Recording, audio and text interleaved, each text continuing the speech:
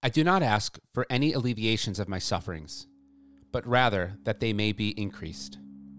Good morning, and welcome to the Catholic Daily Drive, a podcast where we pray for and with teachers and families in support of Catholic education. The Catholic Daily Drive is brought to you by Mission Driven Catholic, empowering Catholic families and educators to witness to the evangelizing mission of the Church. Today is Wednesday of the second week of Lent. We're praying for the Catholic schools in the Diocese of Bridgeport, and for the faculty, staff, and families of St. Matthew Catholic School in Hillsboro, Oregon. In the Gospel today, Jesus reminds his disciples that in order to be great, they must be servant of all. God, come to our assistance. Lord, make haste to help us. Glory to the Father, and to the Son, and to the Holy Spirit, as it was in the beginning, is now, and will be forever. Amen. The Lord is King, let the earth rejoice. The Lord is King, let earth rejoice. Let all the coastlands be glad. Cloud and darkness are his raiment, his throne justice and right. A fire prepares his path, it burns up his foes on every side. His lightnings light up the world, the earth trembles at the sight. The mountains melt like wax before the Lord of all the earth. The skies proclaim his justice, all people see his glory. Let those who serve idols be ashamed, those who boast of their worthless gods. All you spirits worship him. Sion hears and is glad. The people of Judah rejoice, because of your judgments, O Lord. For you indeed are the Lord, most high above all the earth, exalted far above all spirits. The Lord loves those who hate evil. He guards the souls of his saints. He sets them free from the wicked. Light shines forth for the just, and joy for the upright of heart.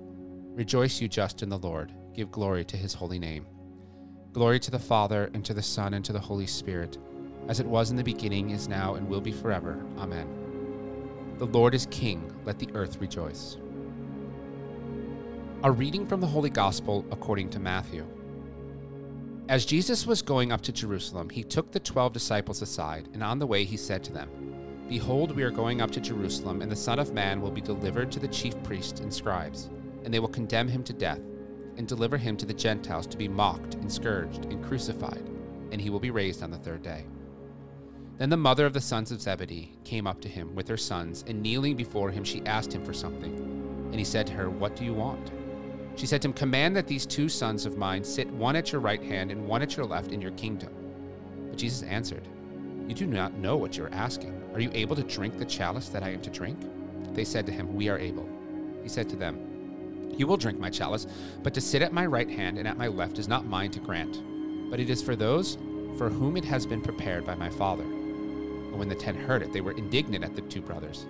But Jesus called them to him and said, You know that the rulers of the Gentiles lord it over them, and their great men exercise authority over them. It shall not be so among you. But whoever would be great among you must be your servant, and whoever would be first among you must be your slave. Even as the Son of Man came not to be served, but to serve, and to give his life as a ransom for many. The Gospel of the Lord. The saint of the day is Blessed Vianna de Boti. Blessed Vianna was born in the 14th century. When she was 13, she ran away from home to enter a convent, but her attempts were unsuccessful, and she was forced to return. Her father gave her in marriage to Rosso di Piero. After her marriage, she appeared completely changed. She gave herself up to pleasure and a worldly life.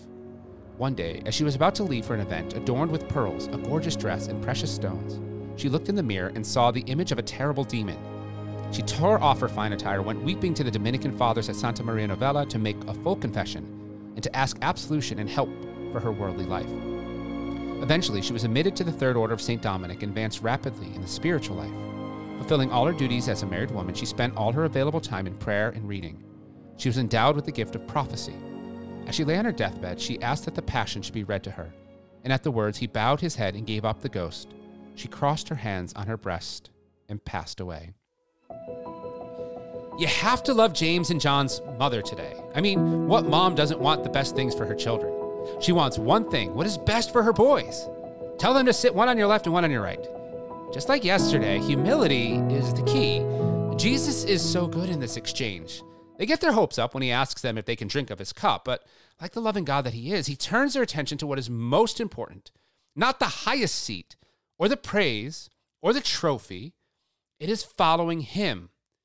They will earn their reward. They will get there. But in heaven, we're not compared to one another. When we are there, we will be in perfect contentment. We won't be upset that James is in a higher seat because there isn't a higher seat. It's about proximity to God. The closer we are to him here, the more ready we will be to be close to him in eternity. No one can be closer, though, than his mother. Her heart beating while he grew in her womb was the first sound that he heard. She nursed him, loved him perfectly, gave everything to him. It's not for Jesus to give because the Father's already given this when he chose Mary. If we want to be close to him, we should take time to consider Mary and what made her so beautiful in the eyes of God. It is her faithfulness, her simplicity, her obedience, her love, her fiat, her yes at all times. Today, take some time to consider how close you are to Christ. Ask him to help you understand simple ways that you can draw nearer to him in this world. What is it that he's asking of you to shed, to forgive, that will allow you to be nearer to him? We continue to pray for all of our partner schools, dioceses, and for our generous benefactors, asking for God's guidance through the intercession of Our Lady and Queen as we pray. Hail, Holy Queen, Mother of Mercy, our life, our sweetness, and our hope. To thee do we cry, poor banished children of Eve. To thee do we send up our sighs, mourning and weeping in this valley of tears. Turn then, O most gracious Advocate, thine eyes of mercy toward us, and after this our exile, show unto us the blessed fruit of thy womb, Jesus. O clement, O loving, O sweet Virgin Mary, pray for us, most holy Mother of God, that we may be made worthy of the promises of Christ. Amen. In the name of the Father, and of the Son, and of the Holy Spirit. Amen. Go forward bravely, fear nothing, trust in God, all will be well. If you'd like more resources, support, or would like to add intentions, please visit us at missiondrivencatholic.com.